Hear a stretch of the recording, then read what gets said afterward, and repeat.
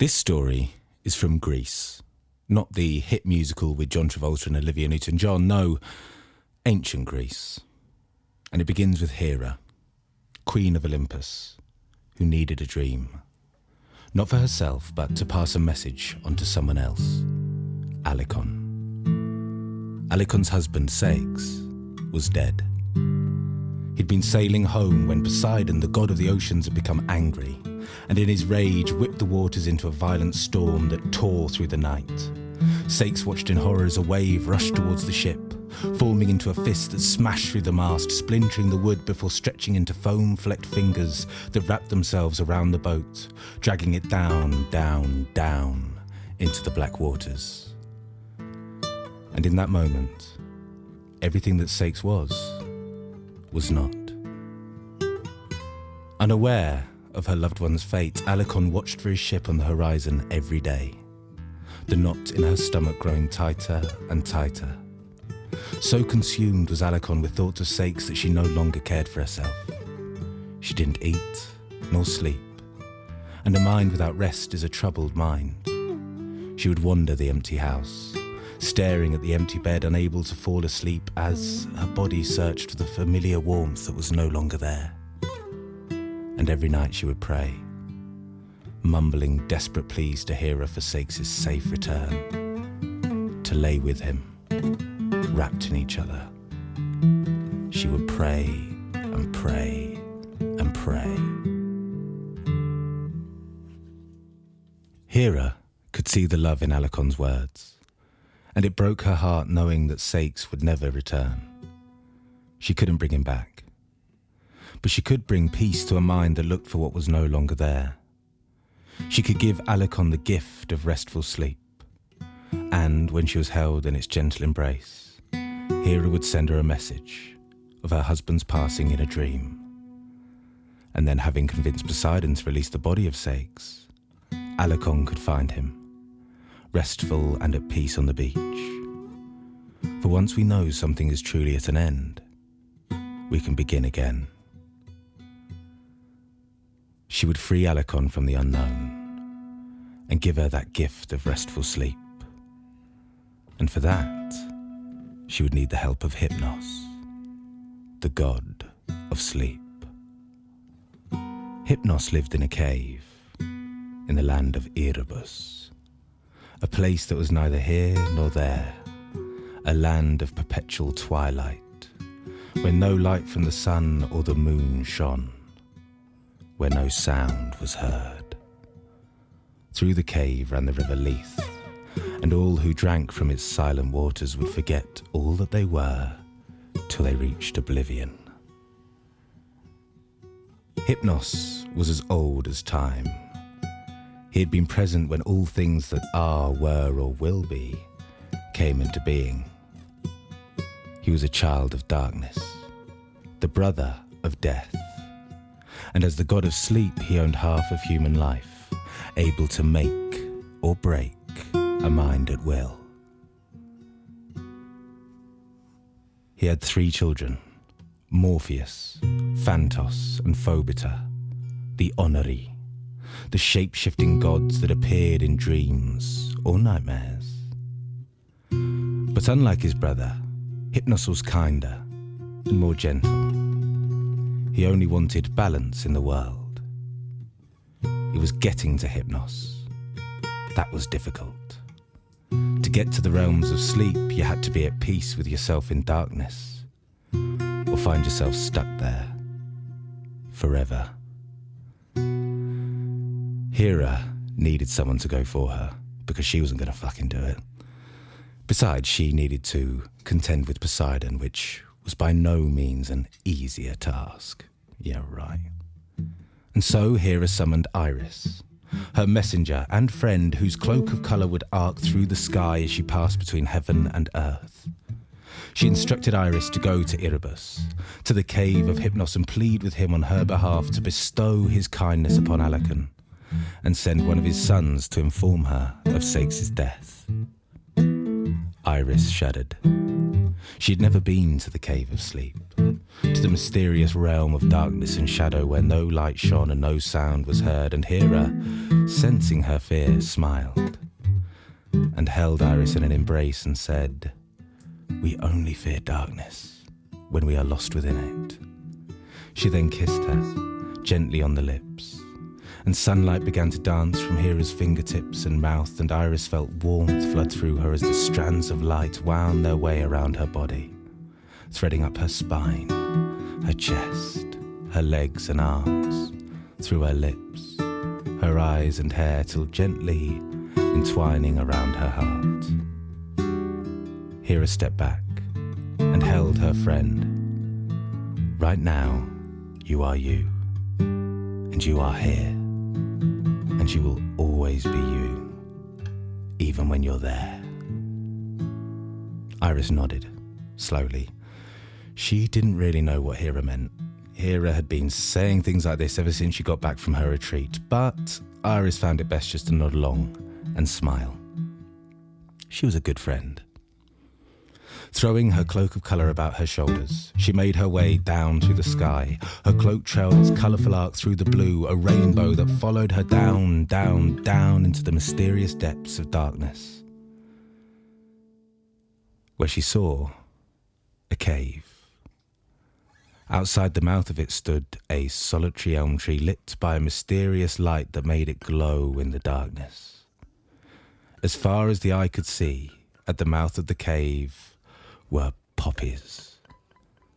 Countless poppies. There was no breeze, but they swayed from side to side. And when she stepped amongst them, they all turned to face her.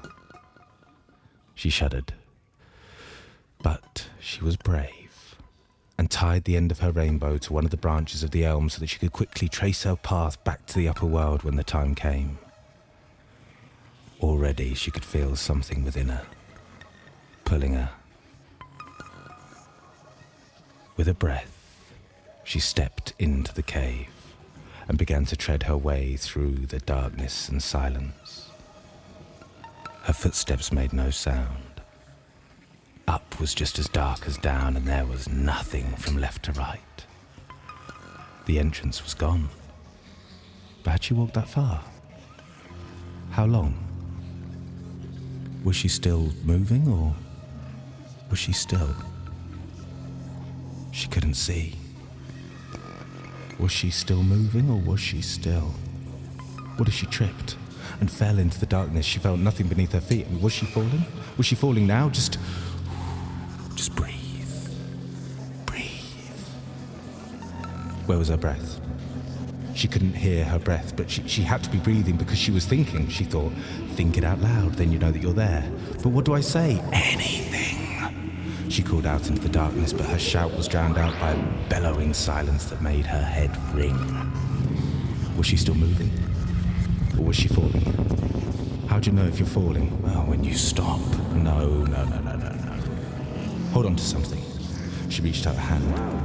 Nothing. Where are your hands? Where were her hands? She couldn't see. Where am I? Where's anything? Was that her thought? Who else could it be? It didn't sound like her. What do your thoughts sound like? I've never heard them. You don't know? No. The silence was roaring, deafening her. I can't hear you. It's too quiet. Can't hear who? You mean me? Who else? There is no one else. There's you mean me. You're here, I'm here, I'm here, you're here. No, you are you, and you're here. That's right, but it's me. I'm you. It's me. I'm you. I'm you, and you're me. I am me, and I am here.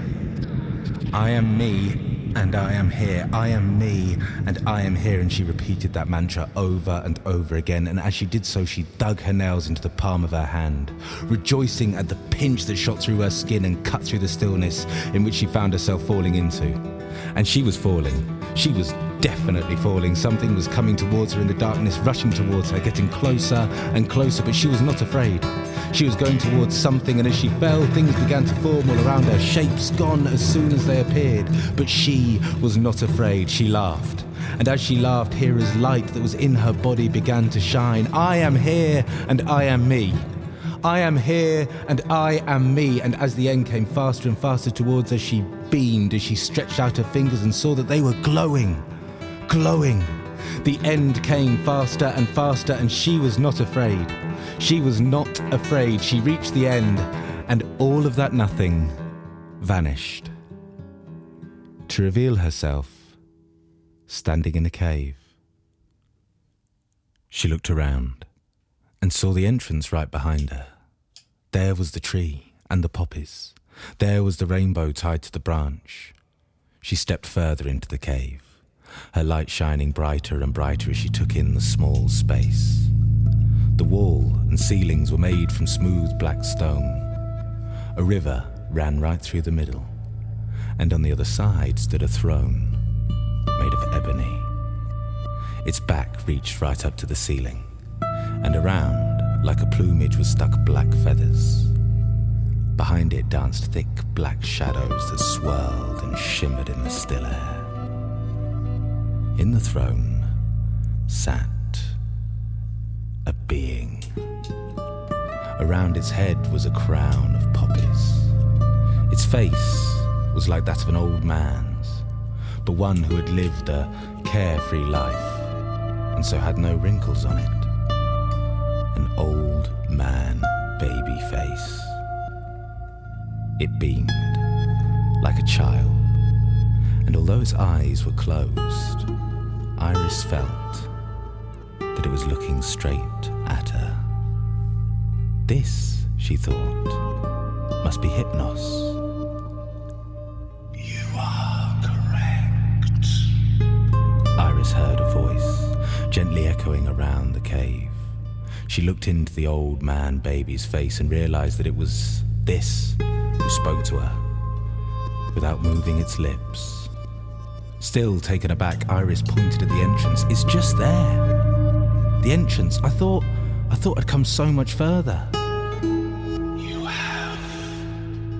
The cave is as big or as small as you make it.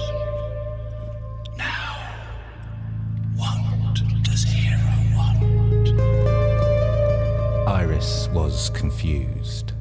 But as a demigod herself, she knew better than to question things that seemed impossible. She relayed Hera's message, and once she had finished, Hypnos reached back and pulled a handful of the shadow behind him.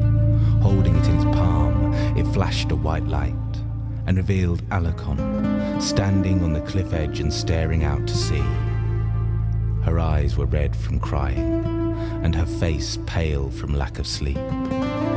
She looked desperate, her lips moving but making no sound. Hypnos closed his hand, and the image, along with the shadow, vanished into whispering vapours. A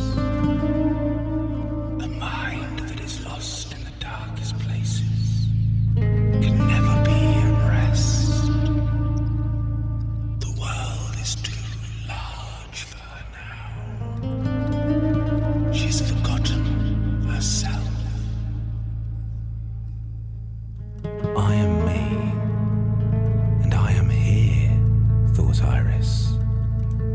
Exactly, said Hypnos, his voice smiling. You are you, and you are here, and that is why you're here. Iris smiled back. Hera's always saying stuff like that, she said. Did you go on the same retreat as her? Hypnos. Out from the shadows stepped a small winged creature. Its skin was leathery grey, but Iris stepped back when she saw that what stood before her had no face. Just a blank square of skin that stared back at her, blankly. Hypnos laughed, as all of a sudden the figure transformed into Iris. My son is playing games with you. He is a shapeshifter.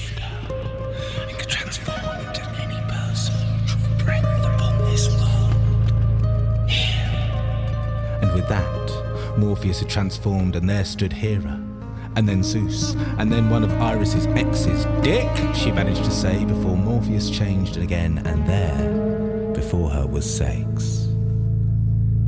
He stepped over the river and stood beside Iris. "Well, what are you waiting for?" said Hypnos. And Iris smiled her thanks and turned to leave. But as she stood at the cave entrance amongst the poppies, she called back to the ancient god, "By the way, I reckon more people would visit you if they didn't lose their fucking minds in your doorway. Just something to think about." She then untied the rainbow and, throwing the cloak of colour about her shoulders, retraced her path back up, up, up through the dark to the sky, Morpheus beating his wings alongside her. And after she left, Hypnos opened one sleepy eye that gleamed beneath heavy lids. He set himself back in his chair. Plucking a handful of shadow from behind him, he held it, cupped in his hands. Alicon appeared, and he saw her pained face once more, staring at the ceiling as she lay in her bed. Hypnos brought the shadow close to his lips and began gently whispering into it. And as he did so, he watched as Alicon suddenly drifted into a deep sleep. And satisfied, he set the shadow down where it immediately vanished, and Hypnos then pulled the impenetrable darkness back across the cave and set himself back down in the chair, where he did a little fart and went to sleep. Alicon was woken from her sleep by the sound of someone entering her room. She opened her eyes, and there stood, at the edge of her bed, was Sex. She gasped as he made his way over to her, the corner of his mouth curling into a smile. He sat on the bed next to her and held her hand, and Alicon brought it tightly to her chest as he ran his fingers through her hair and down her cheek with that softness he was blessed with. They then lay there, wrapped in each other's arms, and neither of them said anything. Why ruin it? And Alicon realised that she was dreaming, as we all eventually do. But she was calm, and she looked at him and asked if he was dead. And he nodded, and opened her mind to see the beach that lay just below the cliffs where she stood each day. And she knew that this was where she must go. But for now, she was happy to lay in her lover's arms. For in that moment, everything that Sex was there. And in the morning, Alicon rose from her bed and left her house. She made her way down to the shore by the cliffs, where she found Sex lying there on the beach as she knew she would. And she ran over to him and began to weep. And she beat her chest and she cursed the world and screamed at the sky. But then she washed his body and kissed his eyes and collected the wood and built his pyre and made the fire, watching his body disappear with the smoke into the sky. And she knew that a part of her would always be broken, because this was the end. But when we know that something is at an end, we can begin again.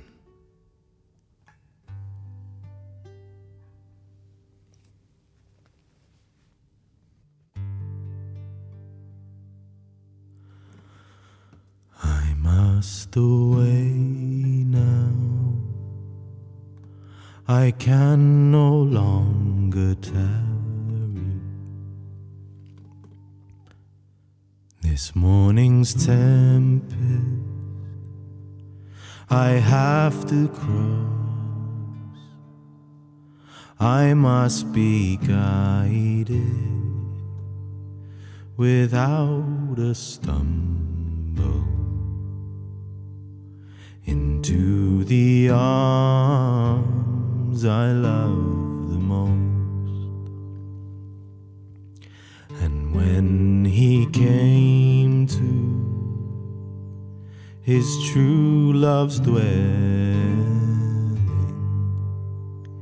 he knelt down gently upon a stone,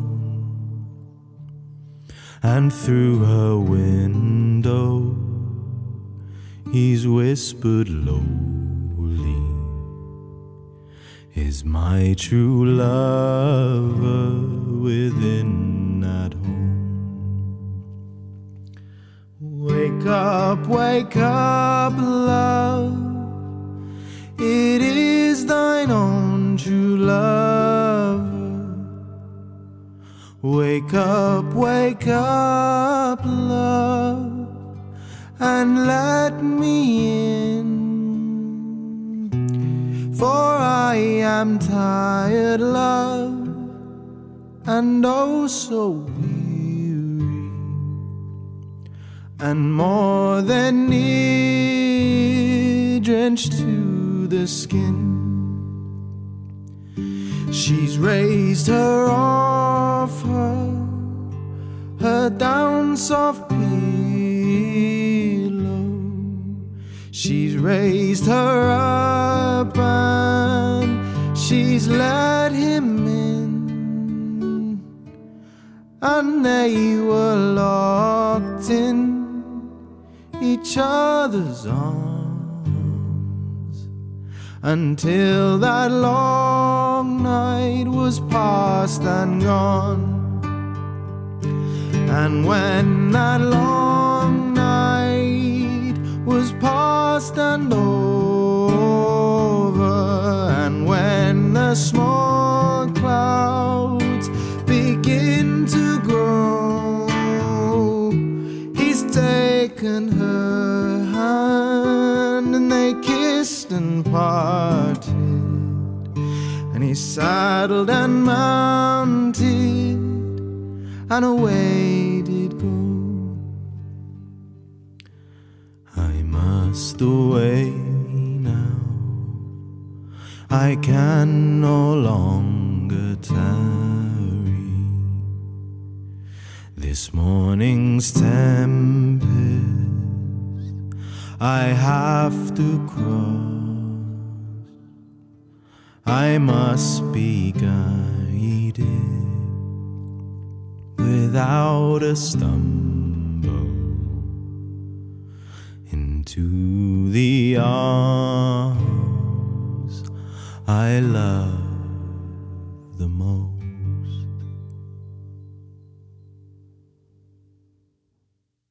Hello everybody, that was Iris and Hypnos by Sam Ricks, and also the Night Visiting song sung by Tim Karp, which is me. Wonderfully sung by Tim Karp. Thanks guys. So Rixie, do you want to talk a little bit about what that story means to you? Yeah. So Iris and Hypnos, it's an old ancient Greek myth, and I came across it and I absolutely loved it because it's a love story that's disguised in a kind of adventure story, and it really spoke to me. One, because it's about someone just being completely lost in love and also lost in the past. And also, genuinely, I remember when I first wrote this story, I couldn't sleep. I was going through some serious insomnia a couple of years ago, and I just literally spent so many nights where I just wouldn't sleep. And the idea of going to the cave of sleep and meeting the god of sleep, and how important, and you only when you don't get enough sleep do you realise how important it is and how mental you become when you're not getting enough of it. And so I was just completely drawing on that as part of it, and so it was that as well. And then it's also realising that you've just got to go through the thing, no matter how hard everything is, no matter how difficult something is, it's that mantra of just keep on moving through it, you know, and remember that you're you and you are here and you are fine. Everything will be fine.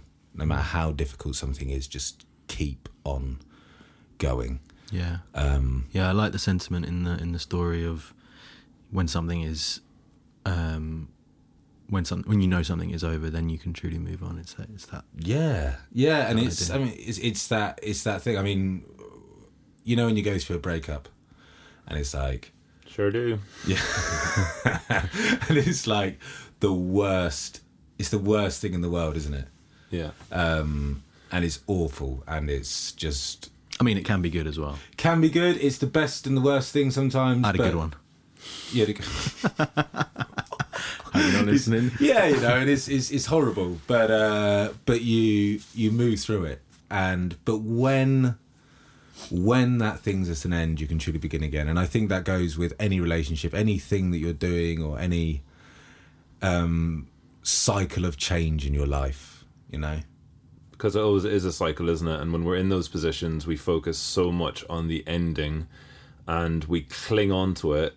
Or, you know, not always, but a lot of times we cling on to it because we don't want it to end. We don't want it to let go. And you sometimes do so many crazy things that almost drive you mad if you're really trying to hold on to something and not let it go, instead of just accepting that it's over. And sometimes, like in this story, it's very much like her seeing that he's dead allows her to let go. And I think we know that when we let go, it's going to be traumatic and painful, and it's going to be heartbreaking, and you're going to have to scream and cry and do all these things. And none of us want to go through that, you know, but actually in order to move on and re-begin again, then you have to. And I think we try to avoid it. And I love the ending. Like the ending of this, when I hear it and when I've seen you do it live, always brings tears to my eyes because it's so beautiful. And the rituals that she goes through and those rituals of like of what she needs to do to deal with the loss of her love, and then what she needs to do to respect him as well, and then that ending of hope. And I think when we're in those situations, it's so important to remember that every ending is actually a beginning, and we don't have to cling on. Yeah. And it's what you're saying there. I think ritual is why it's so important, having rituals in our life. Like, I think human beings need rituals. That's why we have a funeral. That's why we have a wake. That's why we have a wedding, is because we like to come together and cement something. It's kind of it's just a way of marking a chapter in your life, I think. And I think and the difficulty that the character of Alicon had was that she didn't know. She didn't, you know, and you're just left in that limbo. It's like, well, what happened? 1 minute he was there, and the next minute he's not. And so you get no closure. And so, yes, it's awful that he's dead, but it's better to know. And it's always better to know, and so that you can go about healing yourself, you know, going through the things and changing the things, because when you're left in that limbo state, it's the worst thing in the world. And it's when you're like, okay, sweet, I've hit my rock bottom. Yeah. There's like I feel like there's two kinds of tears, and one is the tears of fear. So when she doesn't know what's going on, she doesn't know where he is, and then when she sees him again, it's the tears of love and pain. But those kind of distinguishable different feelings of like, these kind of tears are not good ones, and these ones are kind of better ones. And I think being in those uncertain limbo situations, you know, you can apply that to a relationship, and they can almost drive you mad as well. You know, if you say you sense that your partner isn't completely into it, or might be wanting to break up with you, and that can go on for weeks, and you can be in that limbo state where you can just pick up on the feelings, or pick up on the sensations, and pick up on the slightly more cold or different approach. And that can be really hard. That can keep you awake with worry, and you can think about it. But then, you know, the moment that they might say they break up with you and they say, look, this is over, that's really hard. But at least you're not in that crazy bit where, like, she doesn't know if he's dead or alive, but she knows and she senses it, but she can't accept it until she's actually seen it. And you know, that I feel that applies so well. The bit that we were talking about this just before, but the bit that I really, really love is when Iris goes down and starts to really lose herself going into the cave, and there's loads of different, like you were saying, and what your sort of meaning behind that was, for me, you know, that idea of it's something that I've done many times in romantic relationships, of losing parts of yourself and giving away parts of yourself to be with someone, and twisting and shaping parts of yourself, and forgetting who you are, forgetting which way is up, which way is down. You become so enwrapped in that relationship and in that other person, and you give away aspects of yourself so that your identity becomes really blurred, and you're a bit of like just digging in and like closing your fists and saying, you know, I am me and I am here. You are you and you are here.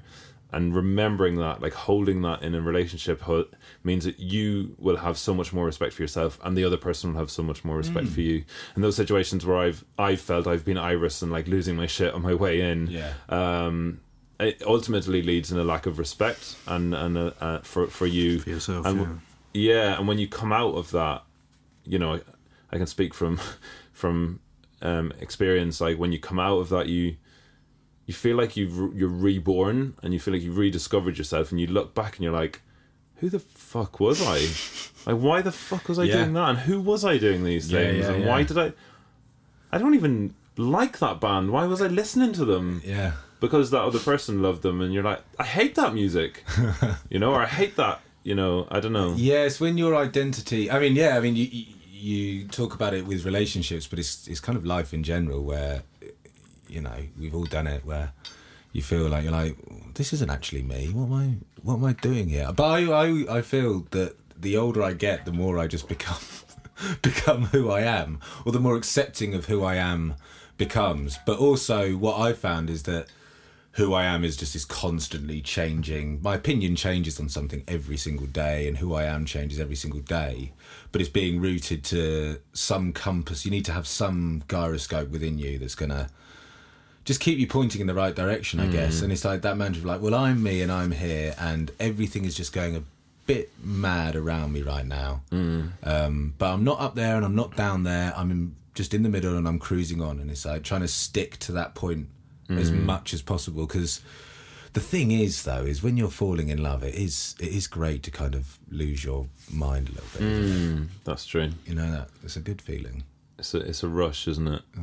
Yeah, and you do literally lose your mind. You should see Sam's face. He's got such a cheeky little, like, delicious grin on. You do lose your mind, though, don't you? Yeah. It's a sickness.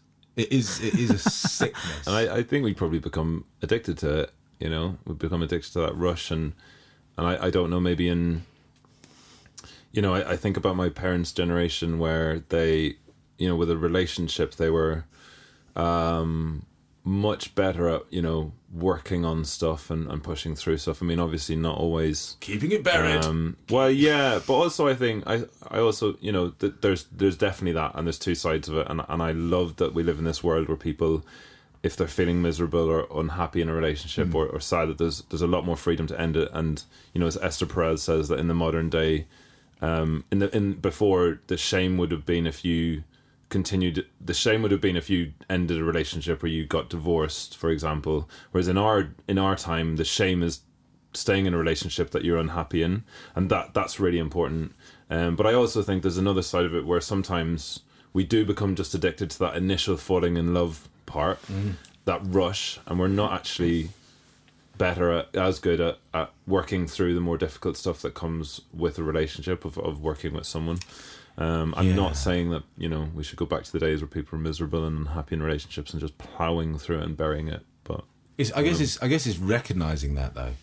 It's it's seeing that for what it is and being like, okay, am I just dropping everything because I'm too scared to continue, or am I? Because there is a bravery in saying, like, no, come on, let's work this out.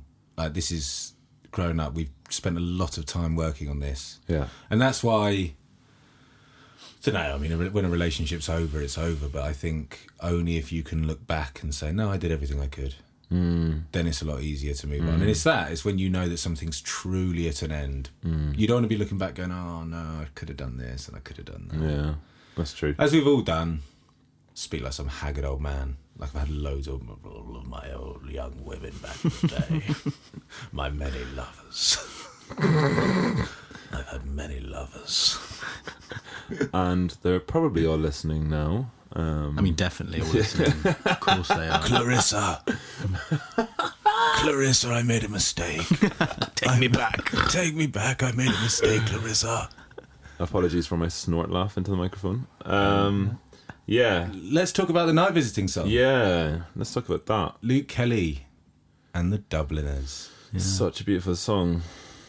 Yeah, that was your idea, Rixie, wasn't it? You just popped into your head, that song, didn't it? After writing that story, something like that. I think we do an event with Jack Dirtnell, and he said, "Oh, that story is very like the Night Visiting song by Luke Kelly." Oh, really? Yeah, because if you look at the lyrics, it literally reads in a way like Sakes' return to Alicon. Yeah. And we saw. No, Jack sang it at an event once, and he's a very. If ever you want a singer, Jack Dirtnell is the one, and a beautiful human. He always smells like wood smoke. Yeah, he does. Because he's either like coming back from a camping trip in the forest or on his way to a camping trip in the forest.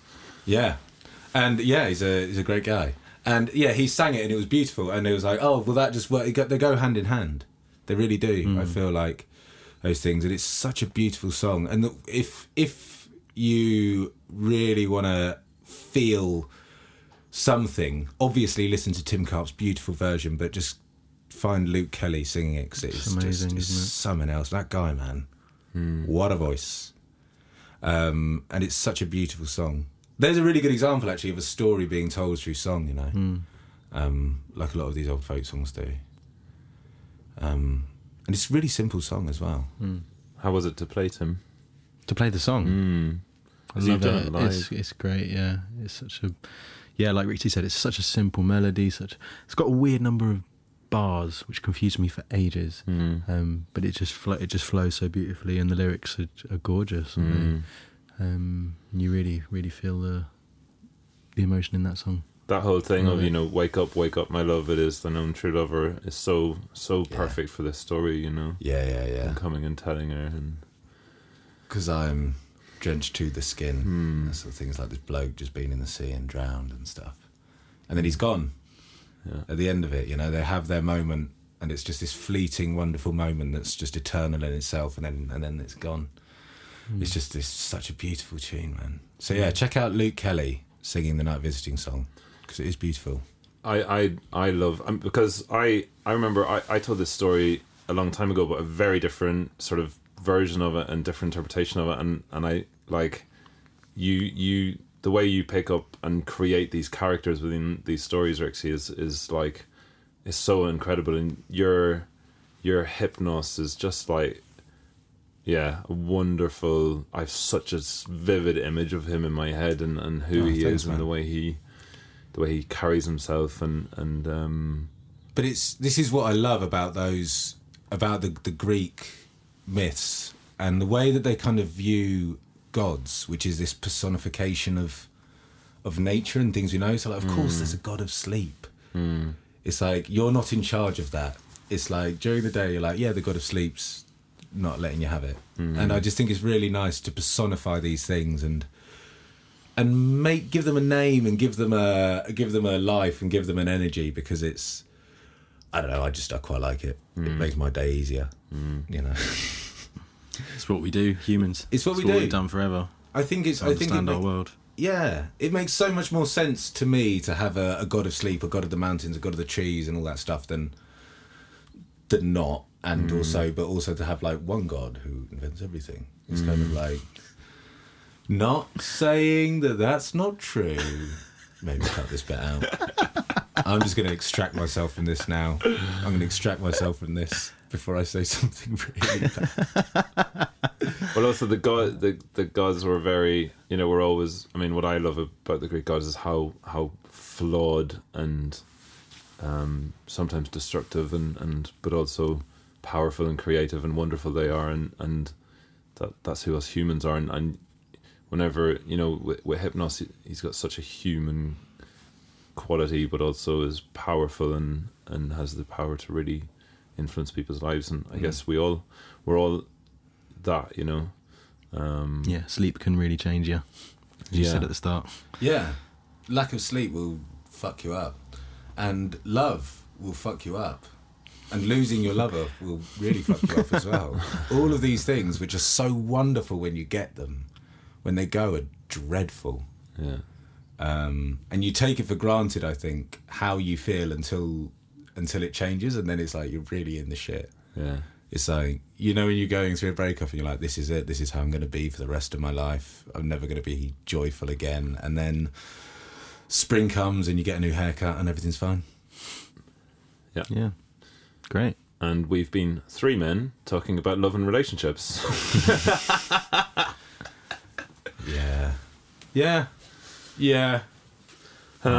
Shall we finish up there? Yeah. Thank you so much for listening. We're not quite sure when these are going to go out, so we're not going to talk about any of our upcoming shows, but as always, just check our Facebook and our Instagram for anything that's upcoming. We have so many exciting things coming up over spring and summer, and working on some lovely little treats for the end of 2020 as well, so stay tuned. I've been Lona Jenkins.